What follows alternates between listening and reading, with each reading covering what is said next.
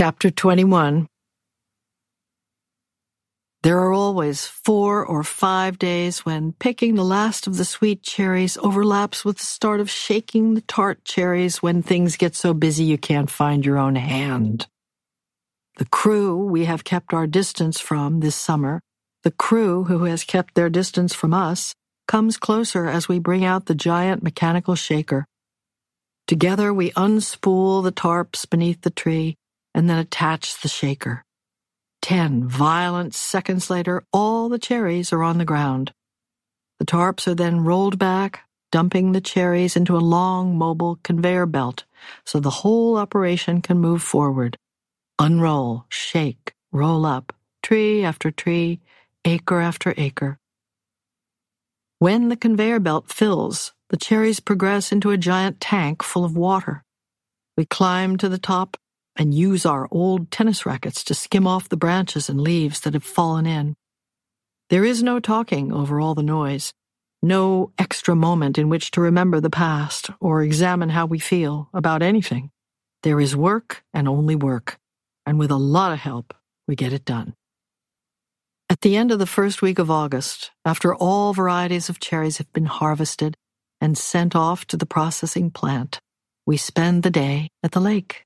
Me and Joe and Emily and Benny and Maisie and Nell and Hazel, swimming a little but mostly sleeping on our towels because we are that tired, and the next day the pruning will begin. We've got 6 weeks to get things ready before apple season, and there's a year's worth of maintenance around the farm to attend to. There's a wedding to think about. It is during this season of maintenance that Maisie leaves work in the late afternoon to go back to the house for a phone meeting with her advisor. 10 minutes later she returns, a tall, gray-haired man at her side. "Mom!" she yells out in a loud voice, and I turn in her direction. 6 weeks have passed since Duke drowned in the Tyrrhenian Sea. 4 weeks since I finished telling the girls the story of when I had known him. There are no visitors in the orchard. No one but the people who work with us. But as I get closer, I can see that it's him. "Sebastian!" Maisie says, and in her excitement she waves. She might as well be hopping up and down. I can tell that he means to be sheepish, but he's not. He's glad, and I walk straight into his arms. He puts one hand on either side of my head and looks at my face. We are both so much older now. And we are alive. "I didn't think you'd be here," he says. "I'm always here," I say. He smiles. "I met Maisie. He was on the porch swing," Maisie tells me. "Just sitting there. I knew exactly who he was. She opened the door and said, 'Sebastian Duke.'" I look behind me. Emily and Nell are hanging back like shy children. I introduce my girls. "Emily," he says. "My brother used to say, 'Someday I'll live on an orchard in Michigan and have a daughter named Emily.' It's not all it's cracked up to be," she said, her cheeks red. "Did you know that your mother was the greatest Emily of all time? Your father was a very good stage manager, but this one was in a class by herself." He's basing that on 2 Emilys, I tell the girls, but I will admit it. I'm grateful. Sebastian shakes his head. "I went on to have an entire life after I knew you," he says. "You have no idea how many actresses I've seen." "She should have stuck with it," Nell says. "We tell her that all the time." "Looks like your mother did just fine," Sebastian says. "One of you go and get your father," I say to them. "Tell him who's here." But miraculously, they all go. Because in some ways they are grown-up women who understand. Duke was 60 when he died, which makes Sebastian 61, which makes me 57. "I look at you," he says, "and I can see the whole thing. You and Duke up there on stage, Uncle Wallace. You're still that girl." I shake my head. "I'm so sorry," I say. "I've thought of you every day since we heard, but I didn't have any idea how to find you, which is true, but it also never occurred to me to try. We knew each other such a long time ago. Duke loved it here, Sebastian says, looking out over the trees. He was always talking about the day we all came out and had lunch with Joe's aunt and uncle. The place hasn't changed. I could tell you all the ways it's changed, but you're right. Essentially, it's the same farm. Did you know he tried to buy it? I found him a lot of other orchards over the years, but he always said no, this was the place he wanted. Even now, it's such a strange thought. Duke picking cherries on the Nelson farm. He showed up one day in a big black car. The girls were so little then, in fact, Nell wasn't even born. Sebastian nods, and I understand that he knows every story about his brother. He sees Joe and the girls coming out of the barn, and he waves. Then we start up the road towards my family. Generations of Nelsons had cleared the trees and planed the boards and pulled out the roots and the enormous rocks and planted the orchard. They looked after the cherries and the apples, the peaches and pears. They weren't about to sell this place to anyone. He called them for several years, making offers, and after so many polite refusals, he suggested a compromise. Would they sell him a place in the cemetery? Just a little place under the oak tree, he said. Duke would be cremated after all. How much room would he need? Maybe just a small stone with his name, but maybe not even that. The privacy appealed to him, along with the memory and the view. Duke told Maisie and Ken if he couldn't live here, he would at least like the right to be dead here. Why are you even thinking about that? Big Maisie had asked him. He was so young, but she liked his television show, and even though she knew it wasn't real, Duke had so many people shooting at him and pushing him out of speeding cars. That had to wear a man down after a while, put him in mind of his own death. The price he offered them for a corner of their cemetery came to more than what Ken and Maisie had cleared in profit for the last 5 years combined. The money bailed them out. Duke bailed them out, and we never knew it. The lawyer came to the house with a check and a non-disclosure agreement. They were told that Duke would like to come and sit from time to time if they didn't mind, and of course they didn't mind. They would be thrilled to have him visit, stay for dinner, and sleep in the guest room. He was welcome. That's what Duke told Sebastian. The Nelsons liked him, but after he bought a piece of the cemetery, they didn't hear from him again, and he never came to visit, except for the one time he did. We were all sitting down to lunch, as Sebastian explains it. I put out the good plates, the good napkins. I never knew how they did it, Joe says, how they came up with the money to get out of here. So he's going to be buried in our cemetery? Emily is trying to find a place for this piece of information, but there isn't one. Sebastian nods. There weren't many places. He felt comfortable. Ken and Maisie are here now, their ashes together beneath a single stone. I miss them. I miss especially the summers when Maisie came when the girls were small, and how we would fill a bag with sandwiches and tramp up to the cemetery to sit and watch the clouds billow overhead. Sometimes we would go to sleep in sleeping bags and wake up in the middle of the night to see the stars. I try to imagine Duke up there with Maisie and Ken, and then I try to think if it matters at all. It doesn't matter, and it doesn't have anything to do with me. It was always about the farm, and how he thought he knew what it would be like to stay here based on just that single day. We all wanted to stay, me and Pallas and Sebastian and Duke and Joe.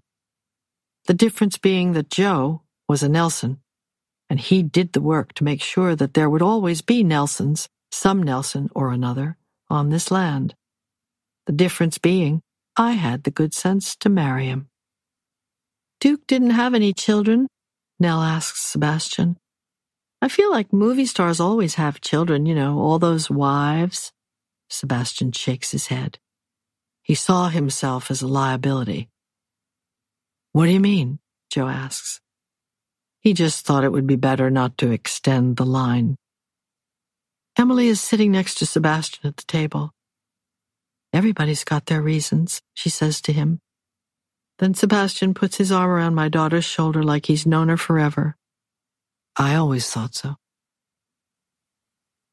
Were you ever in love with him? Joe asks me that night when we're in bed. We've put Sebastian in Emily's room, in the twin bed beneath the sloping ceiling, stickered with planets and stars. He had planned to stay in a hotel in town. He had booked a room, but the girls wore him down with their insistence. He was ours for now. They told him so. Duke? Joe snorts, shakes his head. I know you were in love with Duke. I was, and then I very much was not. Which doesn't answer my question.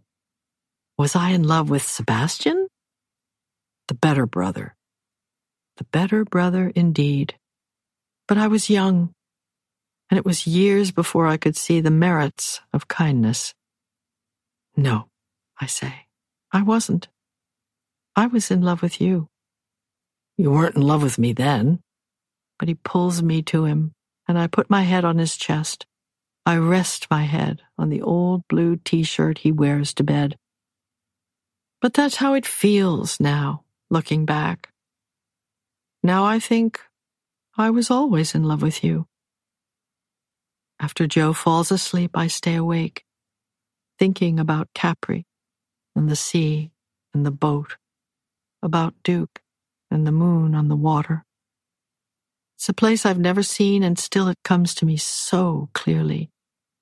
The light and the dark and the quiet sea, and how he jumps from the bow, feet first, straight as a knife, and how the hundreds and thousands of tiny bubbles break across his skin, his hair floating up.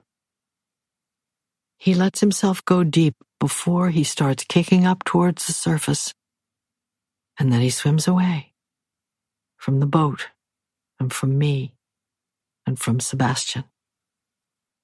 I think how hard it must have been for him to not turn around, but he kept swimming for as long as he could go. I let him go. Not that he was ever mine, but still, I let him go.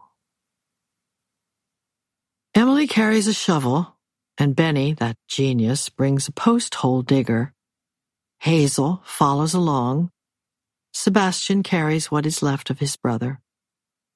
He picks a spot beneath the red oak, and together we make a place for him.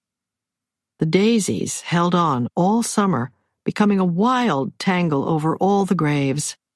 Sebastian turns the canister into the hole, and then packs in the dirt with his hands.